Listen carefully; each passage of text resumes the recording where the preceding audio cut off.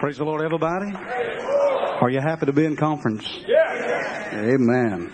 He's talking about enjoying the preaching. I said, just as soon as tonight's over, I can look forward to it. Amen. I look forward to it. The great thing about being the first night speaker is you get to enjoy the rest of the conference. You're not nervous about all that. Praise God. But I do want to obey the Lord, do my very best to deliver to you what the Lord has laid on my heart. I feel very definite the Lord has spoke to me something to preach here. I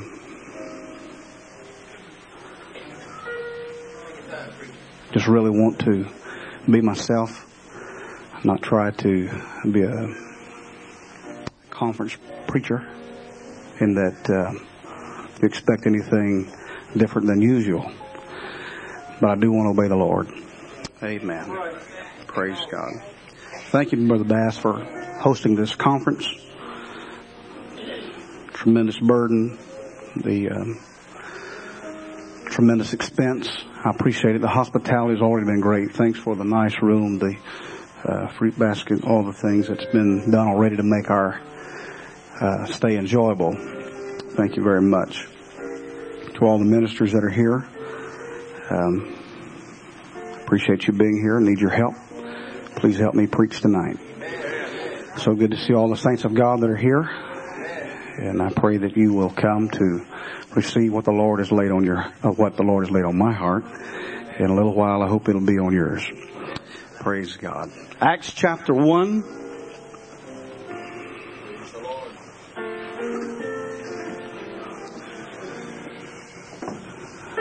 The very title of this conference has already stirred me and helped me when I stopped and pondered the meaning. Southeastern Conference on Revival and Evangelism. I questioned whether I was qualified to even speak at a conference such as this. I feel like I'm falling so far short in the area of revival and evangelism.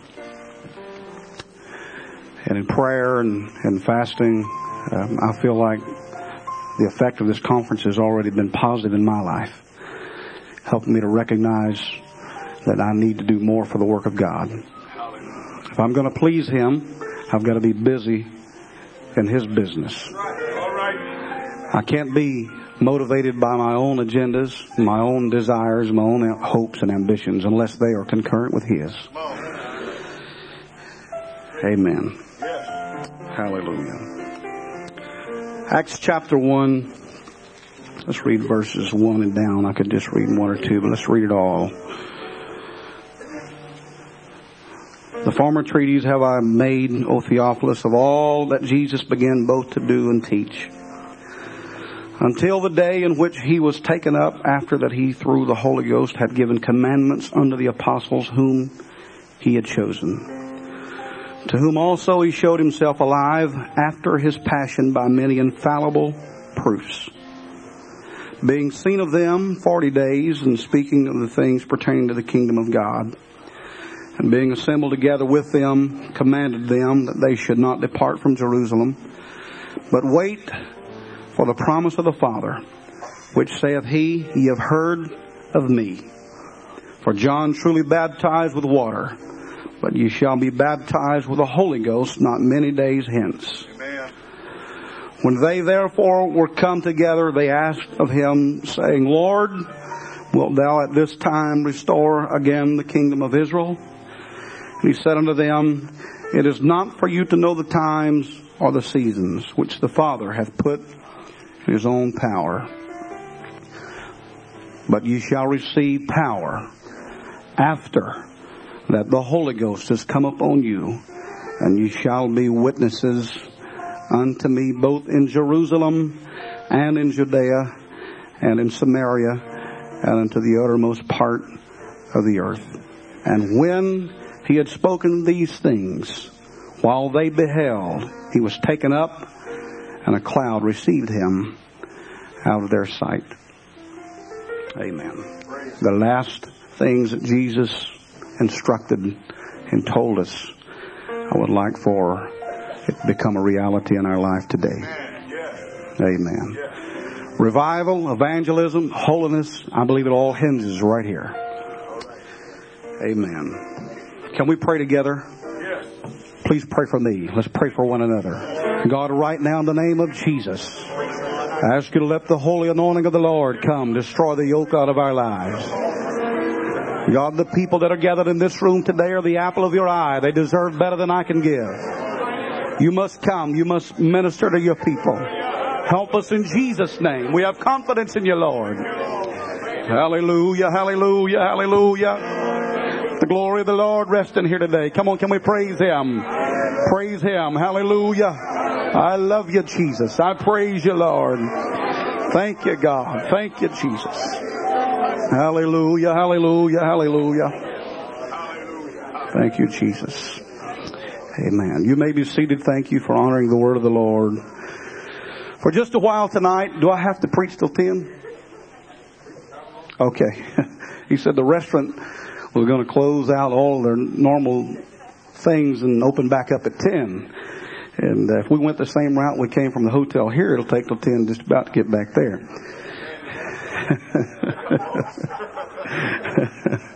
But we're here, and thanks to my chauffeur.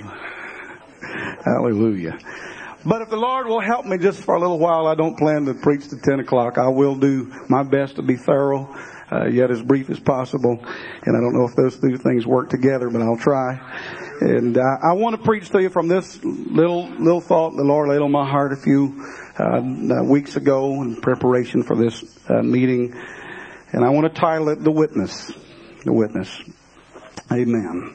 According to the research that I've done, I found that this word witness used here in Acts chapter 1 comes from a root word that could have very easily been interpreted martyr.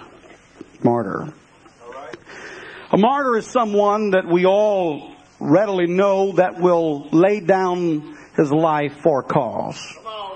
But not only will a martyr lay down his life for a cause, he will live his life for a cause. Amen. And I want to, just for a little while tonight, try to pique your interest and prompt you and prod you into doing the will of God for the hour that you and I are living in. There's a lot been said about the new millennium. Y2K it's a fading thing. We don't even think about that much anymore. But the new millennium that we're living in, I believe that there is a tremendous need like never before for witnesses to be credible, their testimonies to be valid, and they must definitely be available. Amen. Those are the things that I'd like to talk about for a little while tonight. Credibility, validity, and availability. Can we fit those three things, the criteria that I believe the Lord? Now there's a lot of other things that could go into it here for just a little while, but I simply want to, if I can, get you to know that there's a world out there that's dying, lost, and unless this church and the people that make up the church of the living God mobilize themselves and begin to do a work, they're never going to hear. They're never going to know. They will perish without ever having understood the things that you and I take for granted. Amen. You see, the qualifications to become a witness, they're not very hard. There's really no qualifications to become a witness. But once you become a witness, there is a tremendous responsibility that goes along with becoming a witness. In Luke chapter 12, it said, to whom much is given, much is required. Your testimony, the thing that God gives you, it must be protected. If you become tainted by the world, your credibility is diminished and sometimes destroyed. Amen. So if there's ever a time that real saints of God are Christians in the truest sense of the word, not a social term of being a Christian, not just with lip service, but somewhere deep on the inside of you there needs to be a desire born that says, I'm going to be a saint. I'm going to be a Christian. I'm going to be an oracle of the Lord. I'm going to be what God wants me to be. Hallelujah. The world is tired. They are sick and tired of Christians that call themselves that go to church on Sunday, and then on the Mondays they begin to sing the blues, and on Friday and Saturday they're right in the midst of the party crowd. I'm going to tell you, I don't believe that's the way it ought to be. I believe if you're going to shout and dance on Sunday, you ought to shout and dance on Monday. Hallelujah. We need credibility. People are looking for something that's real. They're looking for something that's right. They're tired of shams. They're tired of fakes and phonies and fads. They're looking for something that they can hang the hat on and live and work and raise their families. I'm telling you, church, we have the answer. They're spending billions of dollars to try to research it and find it out. And we have in this church, in the truth that we possess, the very thing they're desiring. What are we doing? We're setting here without any understanding whatsoever what we should be doing, and that is go out and show them that there is a credible church. There is people with credibility. Amen. You know, recent memory would bring to you names like Jim Jones, Jim Baker, Jimmy Swagger. I don't know. My name was Jim. I might change it. But you know, you think about these are preachers that I could name other men's names, but it would hit too close to home for us. And we would not be comfortable calling their names, but they have so diminished the credibility of the ministry. And I'm not here to preach to preachers. I'm here to be preached to. But we have seen the credibility of ministries so diminished because of some of these characters that tuck a Bible under their arm and wrap a tie around their neck, and they get a title and they begin to walk around and say, I am this and I am that. And people put confidence and trust in them, and then they do the things that they do. But I'm so glad that behind me and around me here, there are men of God that have not bent and bowed to the things of this world. They're still holding on to credibility. If you got a man of God that can walk downtown into the bank and then not shake their head whenever they see him walk in the door, you ought to be thankful that you have a man of God that has credibility. Help me a little bit tonight. Credibility. We need credibility. We have credibility with ourselves and with our brothers and our sisters, but the world, they look down their long nose at us and think we're just like the other church-going public. But I'm telling you, it's up to you and I to become a witness to the credibility that lies deep within us. There is a need. There is a tremendous need. The world is sinking in darkness. They're going to hell, and we're not doing anything about it. We're not making ourselves known. We're not making it manifest that there is a credible church in our cities and in our locations, wherever we might be. But will you please hear the little voice of this little Mississippi preacher? Somebody stand up and say, while there may be a lot of other people who are living a really a false kind of way, they're living in a way that it's hard to tell whether they're really Christian or not. And you know, we have a term for it. We call it hypocrites. You know, the world says that we're all hypocrites. But I believe with all my heart there are people that I'm preaching to tonight. You're not a hypocrite. You have credibility. Can we stand up and say, you can count on me? I'm not going to change with every wind that blows through. I'm not going to change with every fad and every fashion that blows through. Is there a witness in the house? Do I have any credible preachers in the building tonight? Is there any credible saints in the house tonight that'll say, you can count on me? I'll be the right. I'll be the same. Credibility. It's a lost virtue. It's not there anymore. So many people have forsaken it, abandoned it, have walked away from it. They have chosen popularity rather than credibility. They have chosen the easier path. I'm going to tell you, for you to have credibility in your life, sometimes it's going to mean that you're going to have to swim upstream. It's going to mean that you're going to have to go against popular opinion. You're not going to be the favored person in your community. But I'm going to tell you, when it's all said and done, they'll have to take their hat off and say they're a real man. They're a real woman. They have virtues. They're credible.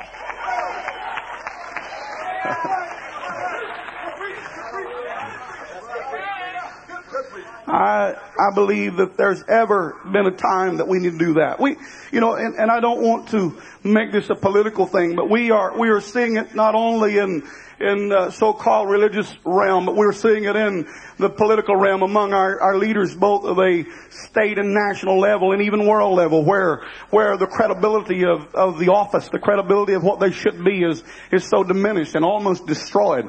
In my estimation, okay, if you don't agree with this, that's your business. But I think that the credibility of the office of the President of the United States at this particular time, it has been made a mockery, a sham. I cannot believe that we have a leader that has stooped to such low levels. Hey, and its credibility everywhere. People are looking and searching for something that's real and right. I mean, it's people that are looking for an easy way out, another direction to go. We don't find it anywhere. But I'm telling you, the church has credibility. I said the church has credibility. If you're a part of the real church, you have credibility. One of the attributes of credibility, and I'm not going to stay here long, but one of those things is consistency. Consistency. Where is our consistency? Oh, Lord, help me. We'll preach it in our pulpits that we can't have fallen outs. We got to love one another. We got to get along together. But you have a conference like this, and there's very few conferences come and go that preachers don't leave miffed at one another and have problems. I'm telling you, man, we need to learn how to tolerate one another and come together a little bit better. We preach it to our saints. We want our saints to get along and not have any problems. But what about us? Can we do the same thing? Amen. With that said, can I tell you also, saints, we need some consistency. That's what the world are looking at us, and they're saying, well, they're extreme in this area, but they're so lax over here. What we need is to be consistent. We need because consistency will bring credibility. Hallelujah. I'm not going to get into all the particulars, but I'm telling you, it's quite evident that if we could be consistent, that we could be a lot more effective in evangelism and revival and in holiness. We need consistency. I need consistency. That's why I'm here at this conference, is that I can hear the preaching of the word of the Lord. Preaching will cause you to become consistent. Amen.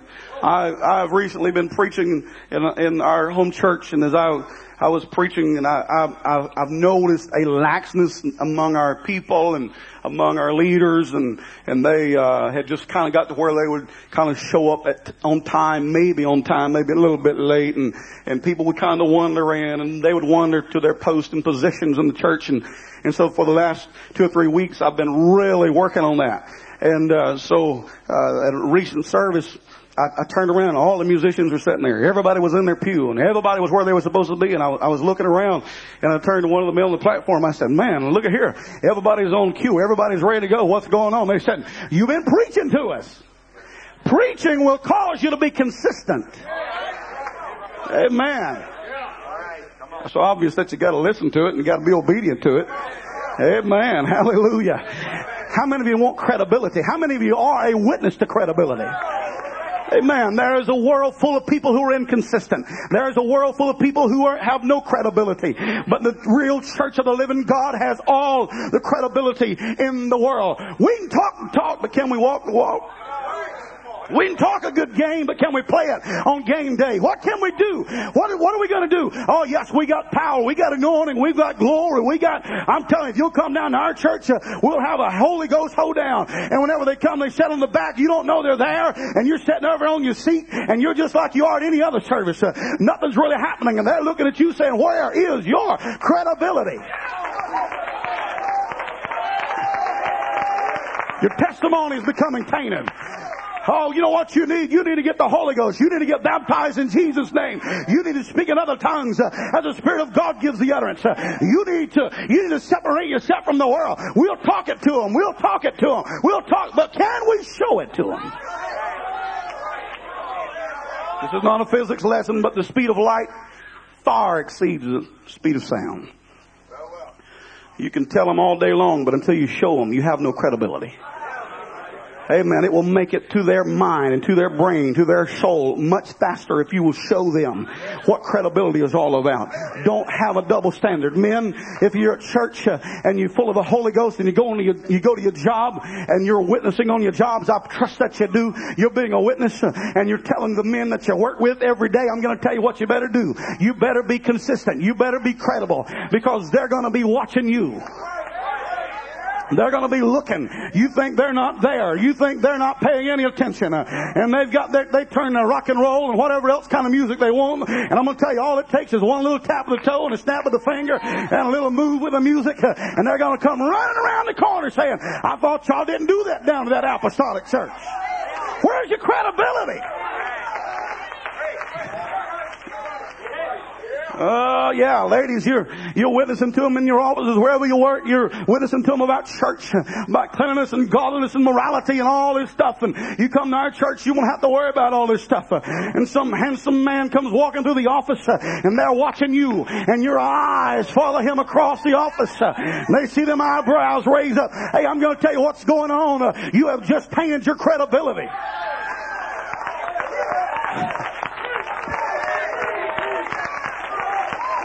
Are you a witness or not? How many witnesses do we have in the house?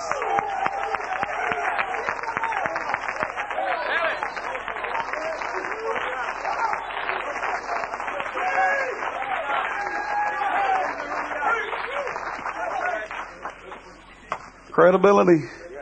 We need credibility. Oh, preacher, you said that 100 times already. When we get it, we'll move along.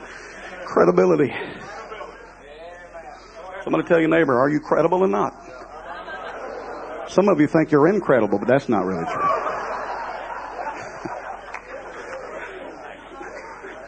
Amen. Well, there's nowhere else in town you can go and have this much fun for $1.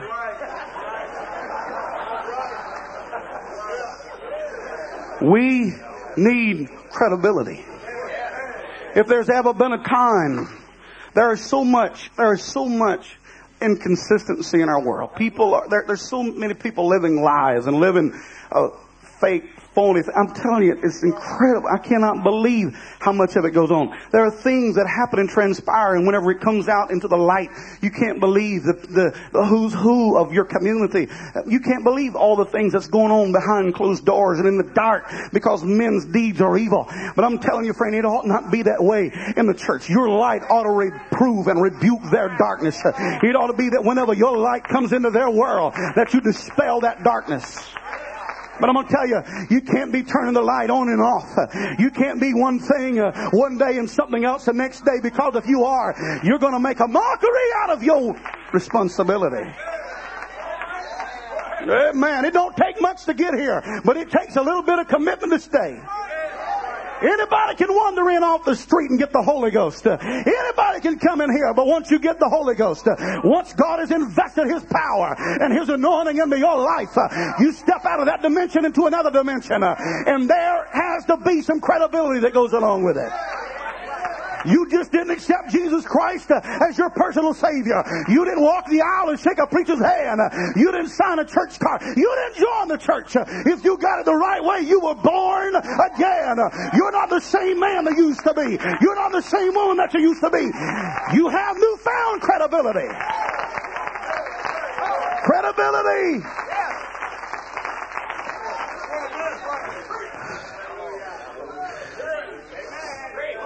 Oh, help us, Jesus. But I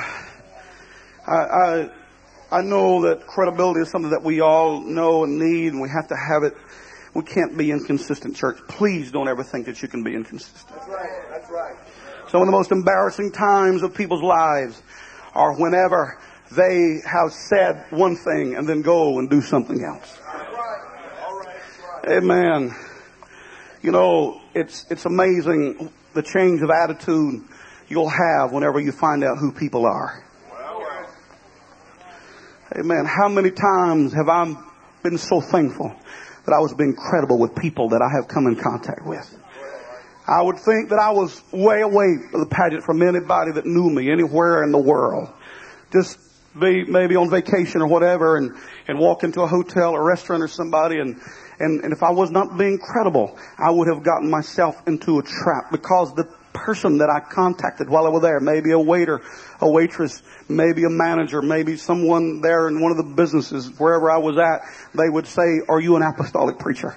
Are you Pentecostal? Did I see you're from Mississippi? I have friends, they live, I'm all the time, even in my small little backwoods world, I run into people all over the United States that know a lot about my background and where I'm from. What is this all about? I'm telling you, we cannot ever let our guard down. The day that we let our guard down, we have failed Him. This is not a battle. Good brother told us about the battle. This is not a battle for weekend warriors. This is not a battle for weekend warriors. The world has enough weekend warriors. I've talked to them time and again. What makes you different, preacher, than my preacher? What makes the men and the women of your church different than the people of my church? How can they come and sing in the choir on Sunday and commit fornication before that next Sunday comes around? What's going on? What's happening here? I'm going to tell you what's happening here. There's no power in their life. There is nothing to make them credible.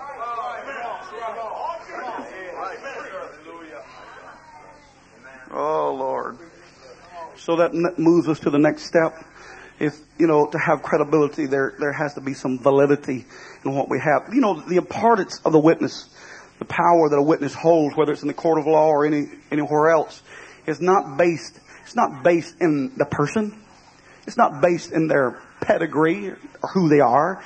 It's not based in their intellect, how smart they are. It's not based in their ability, what they can do. But it's based in the information that they possess.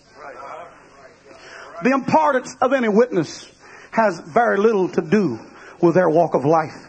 It has very little to do with their background, but it has everything to do with what they know.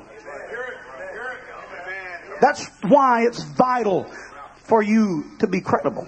That's why the validity of the truth that you and I have, the thing that we're carrying in our soul and in our mind and in our heart, that prompts us to know beyond a shadow of a doubt that what we have is valid.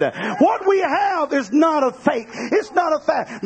I'm telling you, in the world, they think they have salvation. They think they have the truth. But for every saint of God in the building today, you know what makes you apart and separate and distinct from everybody else in the world? It's not the way you dress. It's not the places that you go or don't go. But what sets you apart is the power that you possess. That's what validates you. We confuse power with a lot of things. We think it's the little, the little doodads they call them, run up and down your back. A little tingling sensation you get whenever you're in the middle of a church service. That's the power of God. I'm going to tell you, friend, you're not really accurate there. I'm just, I like to feel them myself. I like to get all that going and all that emotions all worked up. But I'm going to tell you, the power of God is not just a tingling sensation that runs up and down your backbone. Because there's going to come a day that you're not going to tingle anywhere. There's going to come a time whenever you're not going to feel any doodads. You're going to be in the midst of a deep, dark valley, and you're going to have enough power to crawl your way out. You're not going to feel like a Christian. I'm going to tell you what makes it valid is that the Bible tells us, Romans chapter 1 verse 16, he said, I am not ashamed. Paul said it. I'm not ashamed of the gospel of Christ, for it is the power of God unto salvation. The truth that you and I have is where our power comes from. Our power does not come from being who we are. I don't care if you got a long pedigree behind you of apostolics in your life. I don't care if you're the banker's son, or it don't matter if you got $1 million in your bank account. Your pedigree don't impress God. That's not where your power comes from. It's not in your ability. I don't care what you can do and how well you can do it. That has nothing to do with your validity. I don't care how much intellect you have, how many degrees you have, what seminaries or what universities universities that you've gone to. That's not what validates you. What validates you is the power of God that's working in your life. What is the power of God that's working in your life? It's truth. That's the power of God. Truth is what really sets us free and changes us. Amen. You want to be a real witness. Not only do you have to have credibility, but you've got to be able to validate the thing that you're going to say. You can't just say it and just not.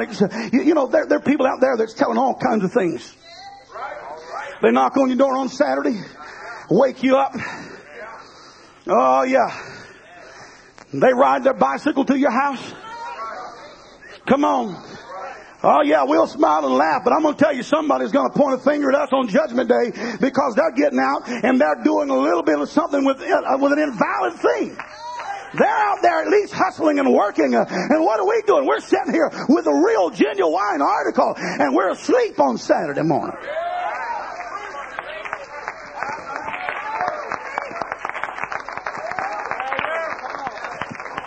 Oh yeah. Where is it at? When are we going to validate what we've got? When are we going to get up and take something to task? When are we going to do it? The truth that we have is an incredible tool that we have, but yet and still we're so ashamed of it. We're so afraid of it. We're afraid it's going to offend somebody. We're afraid it's going to hurt somebody's feelings. I'm going to tell you, friend, you can never be ashamed of the truth. You can never turn your back on the truth. You can never duck your head whenever it comes to telling it like it is. I'm not trying to give you a license to be uncouth. I'm not trying to give you a license to be a jerk, okay? I'm not trying to give you I'm not trying to validate the idea that what you should do, all you folks go to work tomorrow or whenever you go back to work and walk up to everybody and say, well, bless God, if you hadn't been baptized in Jesus' name, got the Holy Ghost, speaking in other tongues, you're going to hell. Well, it might be true, but you don't just tell them like that. I'm telling you, there is a way to tell the truth in a spirit of love. And I'm not talking about some charismatic deal. Please, I don't have to validate myself here, I don't think. Y'all know what I believe. But I'm telling you, there is a way that we can spread this gospel. We can tell this gospel. We can share this gospel. We can do all that and still be credible and be valid in all that we do. But friend, we need so desperately to realize what we possess. It is powerful. You can't contain it if you don't allow God to work through you. He's going to work through somebody else. Oh, help me, Holy Ghost. I'm preaching myself already. I've been under conviction ever since the Lord gave me the message because I am not doing everything that I can do and should do for the kingdom of God. This is a revival about evangelism. This is a revival about holiness. This is a conference about revival. Why in the world can't we understand that you and I are at the very center of making this happen? Whether we're a witness of the credibility and the validity of it all is going to determine whether it happens or not in our cities.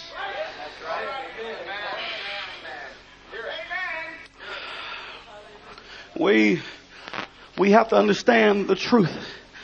We know it's right. We will affirm it and reaffirm it throughout this conference. If you don't believe it, just come back in the morning.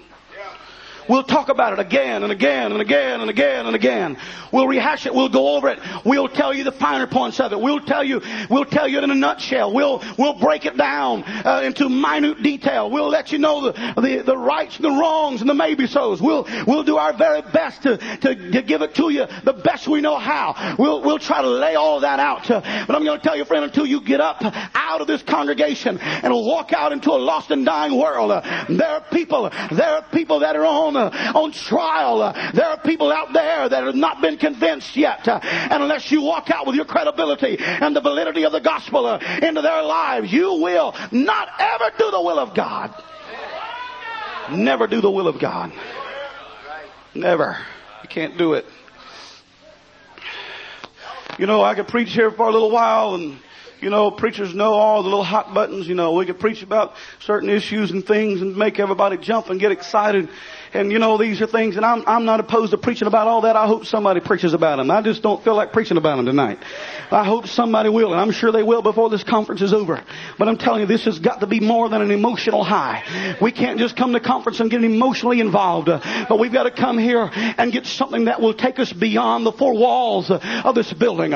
We got to have something born in our spirit and our heart that whenever we leave here and go back to wherever we are, if you're in a small town or a big city, if you're in a foreign country, wherever you're from, it doesn't really matter to me. I don't care what your background is. All that doesn't matter. What makes it real, what will make it work, is that it is right.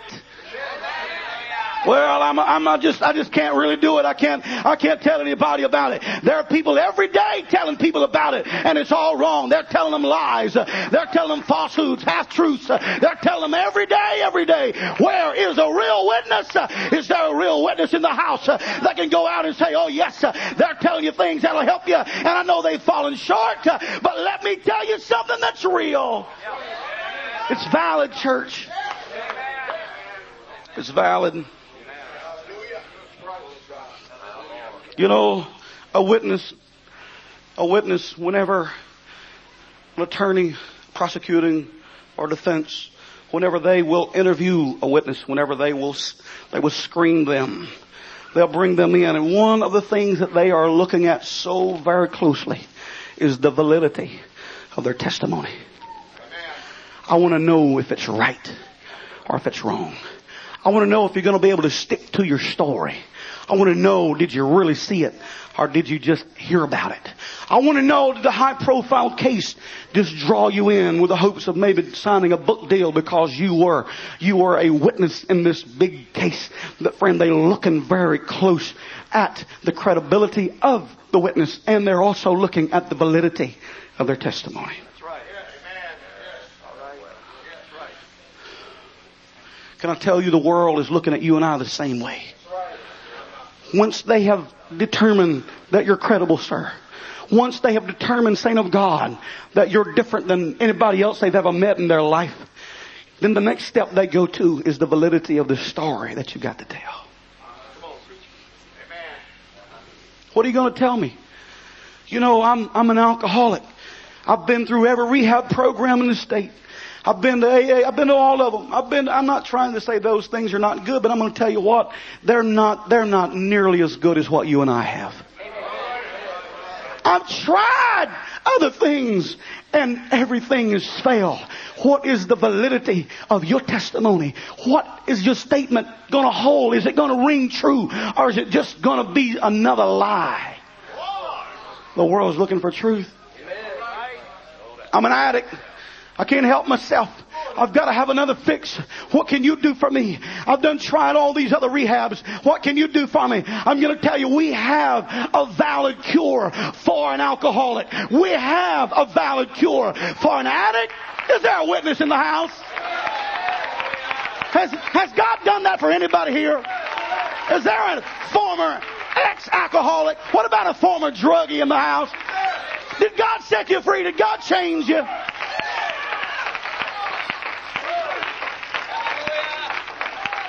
Well, the Lord didn't have to work very hard on some of you. How many were perfect whenever God saved you?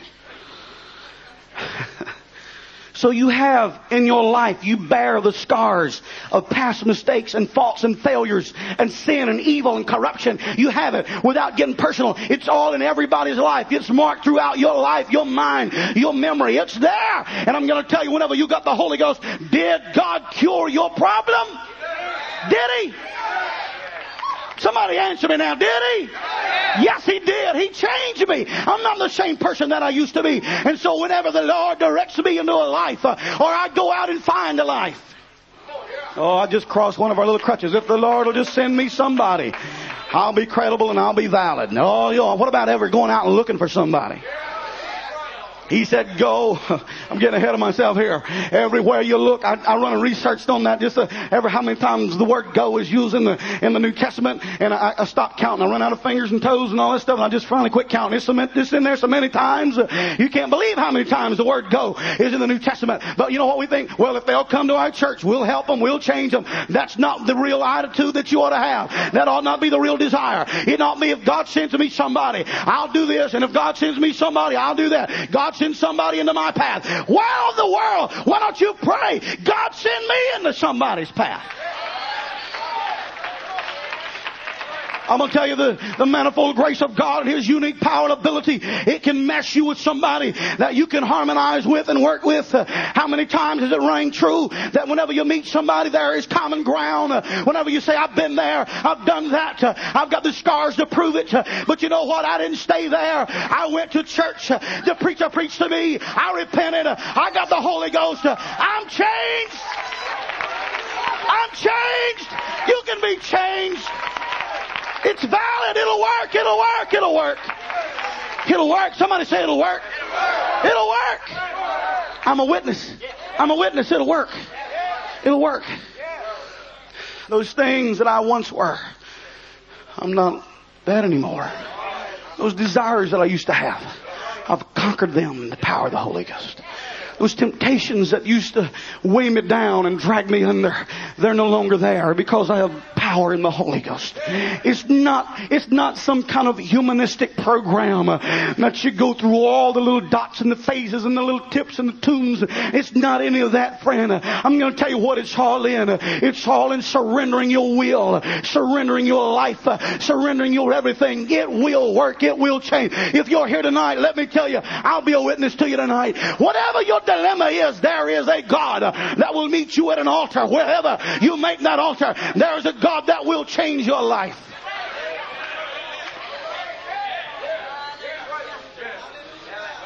Amen. Very few of you still resemble the old man that you used to be. You're not the same person. You're not the same person. Why? Because somebody somewhere along the way gave you a valid chance. It's not a hoax. We're living in a generation that have been fed so many lines. They have been told and sold so many things that's false. Not only are the people fakes, frauds, and phonies, but the story they've got to tell is the same. They're looking for you. They're looking for you. Where are you at? Where are you at? Where are you? You know where we are? We're hiding in the beautiful sanctuaries that God has helped us to build.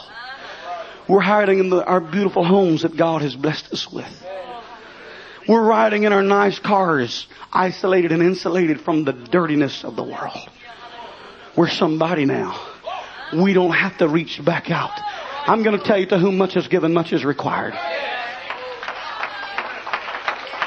We cannot. I want to sink this message deep into your soul. I know it's not fancy and it's not pretty and it's maybe not a conference message, but it will change your world if you will apply to it. There is something that can be done about your world, but you're going to have to break out of your, hear this now, you're going to have to break out of your blessings. Anybody blessed in here? Has God been good to anybody in this house? You know what we're doing? We're sitting back. We're reclining in the arms of the blessings of God. We're just so at ease in Zion. We're just having such a great time. Kick back, laid back, enjoying life. I'm so glad to be living for God. Thank God for what He done for me. I'm going to tell you, friend, while you're shouting and dancing and enjoying the fat of the land, there is a poor, miserable sinner that's dying lost, and you don't care. You know what I want to see in 2000 in my little church? I want to see a desire born in the hearts and the minds of people that they can't sleep at night because they can only think about their lost co-workers. They can only think about their lost family members. Hey, I'm going to tell you, we'll let other things keep us up at night. Come on, let me talk to your parents a minute. You know what will get your attention? Whenever your children, if there's problems in their life. Pastors can validate what I'm saying. I've had them in my church. And their kids get a little off track, a little off base and where they ought to be. And you know who? They're the first ones in the prayer room praying. Oh, God, help my son. Oh, God, help my daughter. They'll cry and travail. They'll weep. They'll fast. They'll do whatever they can because they have a vested interest in the person that they're praying for. I'm telling you, if we could get the same desire born in the hearts of the saints of God for a lost and dying world that we have for our own flesh and blood. Revival could not be contained in these four walls, Pastor Bass. It could not be contained in this building. It would spread throughout the city because men and women would be in the prayer rooms at daylight praying. They would be here hours before church praying. They would not be calling the names of familiar loved ones, but they would be calling the names of the lost and the dying. We don't care who they are. God send them. I'm telling you, I'm so sick and tired of our qualifications of who can come and who can't come. I'm telling you, whomsoever will, let him come. Hey, friend, we need to stop pre-qualifying them. There are no qualifications to become a witness.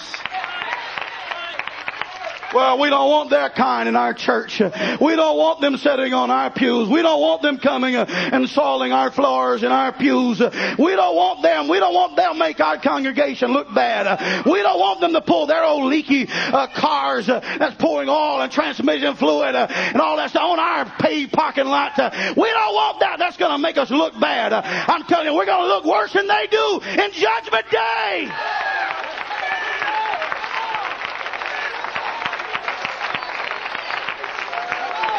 There was a bunch of people just like us that went down the road to Jericho and they seen the man laying there.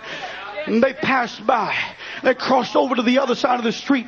They didn't want to soil themselves and dirty themselves with this poor miserable person who had fallen into problems. I'm going to tell you, friend, if somebody hadn't crossed the street to you, if somebody hadn't reached down to you whenever you were lying in your blood, where would you be? Where would you be? You'd still be there, if not in your grave. Somewhere somebody had to have compassion on your never dying soul. Somebody somewhere had to give you a valid cure for your problem. Now, what are you given in return? What have we given in return? Oh, the Lord is pleased with me because of the amount of things that I possess. God's obviously happy with me. He has blessed me. I now have nicer clothes. I have a bigger house. I have a nicer car. I have a better job. I make more money. I'm this, I'm that, I'm everything. Can you ever stop and consider that God has given you all of these things to return back into His work? You know what we're interested in doing is pocketing it, putting it back into our pockets. Brother Pastor, you stirred me the other night. I went home, made a commitment to God. I said, God, you've been blessing me. You've been sending me things. You've been giving me things. It's like things I touch. It just turns out good. What am I doing? I'm lining the IRAs with it. I'm lining my savings account with it. I'm buying new things here or there, filling all of my desires, my hobbies, my wants. I'm getting all those things met. And I'm not spending enough money on the outreach in my community. There's not enough signs. There's not enough billboards. There's not enough tracts being passed out. And I'm telling you, those are just, that's the obvious things that we do. But many of us are not even doing the obvious. Not even doing the obvious.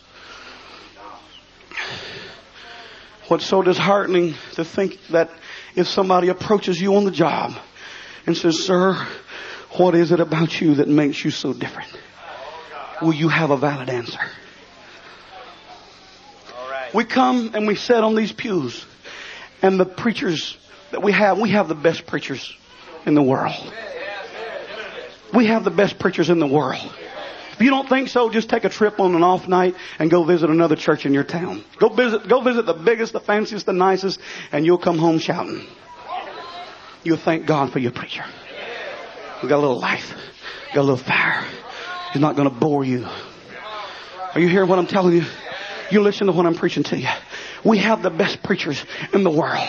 And we come, we bring our big, fat, lazy, spiritual carcasses and set them in the pew and say, feed me another little tidbit, another little morsel of sweet meat. Oh, there's another way I can get blessed. I figured out another way into God's treasure house. And we're just walking out. We're just waddling around with the blessings of God draped all over our lives. And we're not given anything in return. What's wrong? Something is wrong with this picture. We're not a witness. Somebody said they can see the blessings of God in my life and they'll know that God's real. Oh friend, that's why you're so wrong. They'll look at you like a Pharisee and they'll say, I remember whenever they used to live down here in this little old place where I used to live. They used to live in these apartments by me. They used to live in this trailer park with me. They used to go to the same auto mechanic that I do. Now they're living uptown. Now they got a nice car and they don't know me anymore. Oh God. What's wrong? What's wrong with us? I'm telling you what's wrong with us. We are so greedy. We're trying to stuff our spirits full. The preacher's coming, he's preaching to us. Please, please hear the truth. The truth. And we think the truth is only for me. More for me. More for me. More for me. I gotta get more. I gotta get more. I gotta get more. And we never think that God's given that to you. Entrusting it to you. A talent that He's giving to you. What are you supposed to do with the talents? This is not in my notes, but what do we do? You can look in the Bible. You know the illustration that's given there. The one that gave 5, to another he gave 2, another he gave 1. The one with 5 went out and got 5 more. The one that had 2 went out and got 2 more. The little low man on the totem pole. I'm not important to my church. I'm not important to my pastor. I'm just a little lay member. I'm just a little saint. Nobody knows if I'm there, if I'm not. I'm just here. But you know, I've got this little deal. I'm gonna dig it down deep into the dirt of my inner man. And I'm gonna bury this Holy Ghost that I've got. And I'm just gonna maintain and I'm just gonna persevere until He comes. That's not the will of God. You know, whenever the good man came back, the wrath fell on the one who did nothing. Hey, I'm telling you, God is not giving you the talents that you have just to get more for yourself. Oh, I've got 5 talents now. I can just enjoy life. We forget the pit that He dug us out of. We forget the pit that He dug us out of. We need to be out making ourselves available. Credibility. Validity. What about availability? I'm going to tell you, credibility is absolutely necessary. Validity, it's impossible without validity. But availability is the hard part.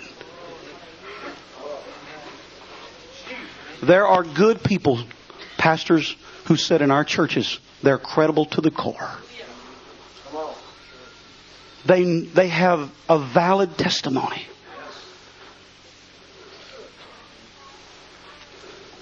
But they're missing in action. Someone will come to the music. I'm about to close. I feel conviction. I don't know, Brother Bass, if this is what I was supposed to do or not. This is all I know, to preach my heart. I pray that this little message will take you back to wherever you're from. Whether it's the inner city or whether it's the back roads of a small community.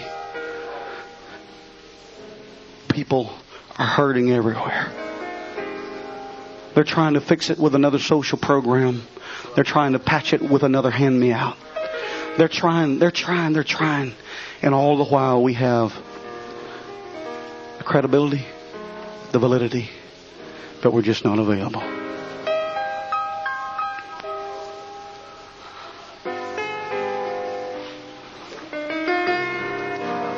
Somewhere tonight, somewhere within easy reach of the friendly, comfortable, cushy, soft place you called home, there's somebody crying. There's somebody destitute. But you know what? We're not interested in them. We want to seek the rich. We want to seek out the influential. They don't need our God. At least they don't think they do. I'm not saying that we can't win the rich, but it's just about like passing a camel through the eye of a needle.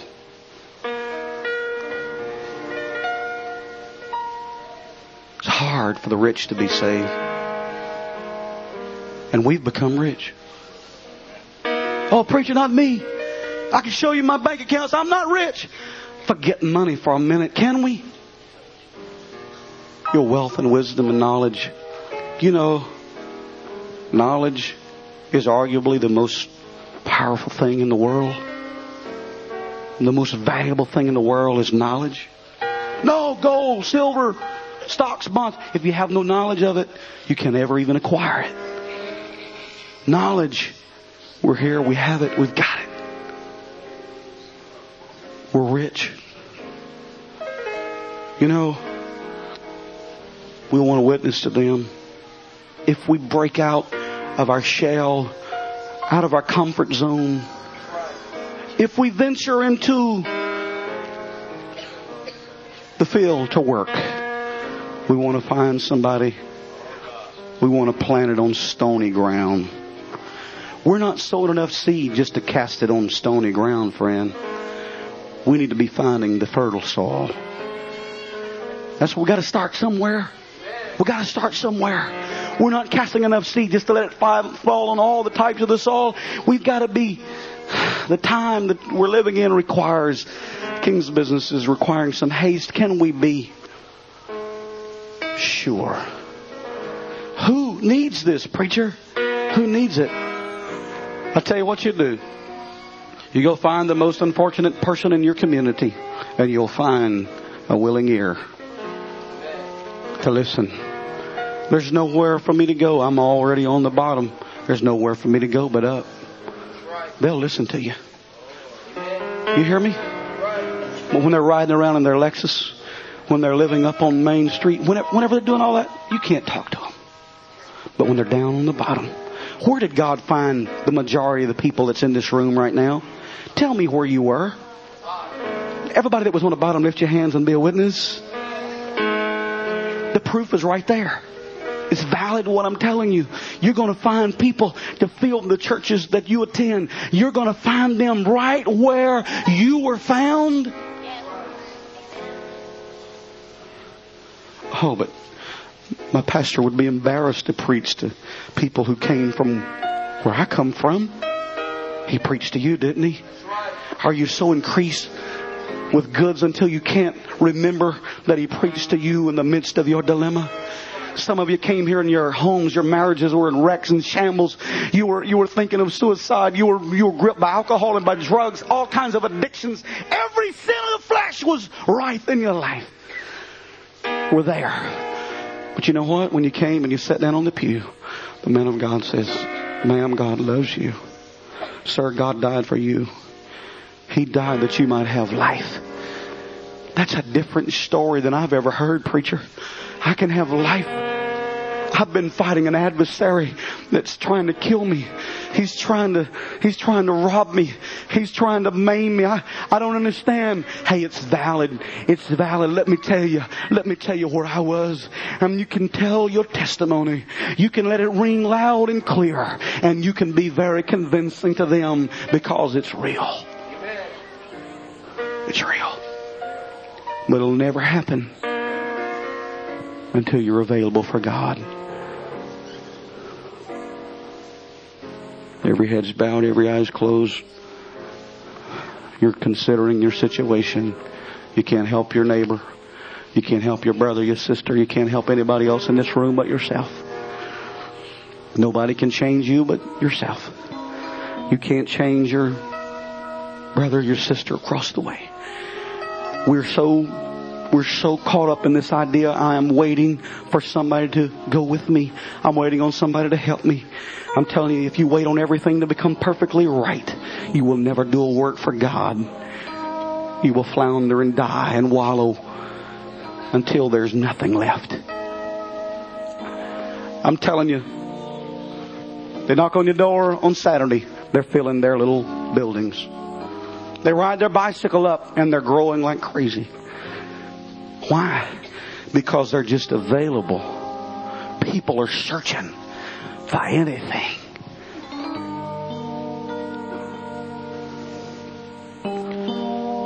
If you're going to be a witness, the root of the word would indicate to me that you've got to become a martyr. Not only willing to die for this truth. If I asked the question throughout this congregation, if they told you to denounce the truth that you know or lay down your life, most of you say, well, preacher, I'll just lay down my life. But I'm going to tell you, a real martyr will not just lay down his life, but he will live his life for the cause. A real disciple. Is there a witness in the house?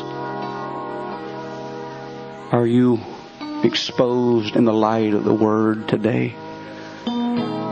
Oh, preacher, why didn't you do something different? Why did you lay me bare? I'm going to tell you. I'm going to tell you why.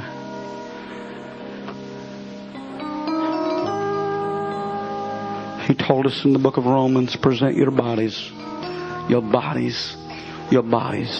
a living sacrifice. I'll do it when I can.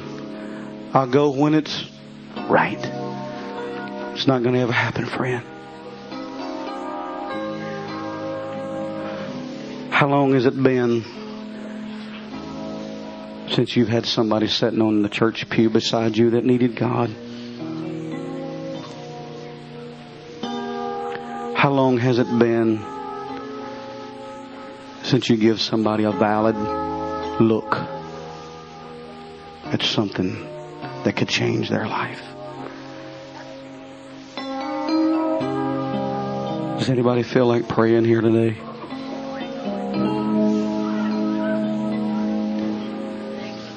Preacher, there's a missing member from our churches. There's a missing member, Brother Pixar, from our churches. The member that's missing is not the musician, it's not the singer, not the Sunday school teacher, not the usher.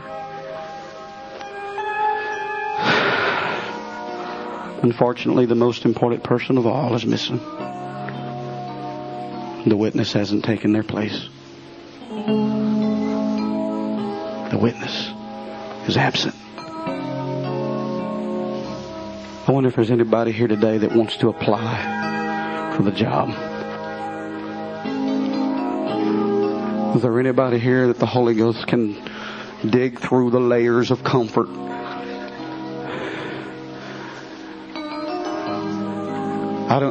I guess this is okay. What about an altar? Can we do that? Can we have an altar service here? Is anybody? Not out of peer pressure, not because somebody else is going. Is there somebody here today that'll come and say, God, give me one more opportunity, give me one more chance. You blessed me so much. When truth no longer means everything, then truth means nothing at all. An elder said, come on, can we come and give ourselves to it? Sing, Brother Pixler. Please, can we pray? Can a witness be born? Can a desire be born? Somebody, such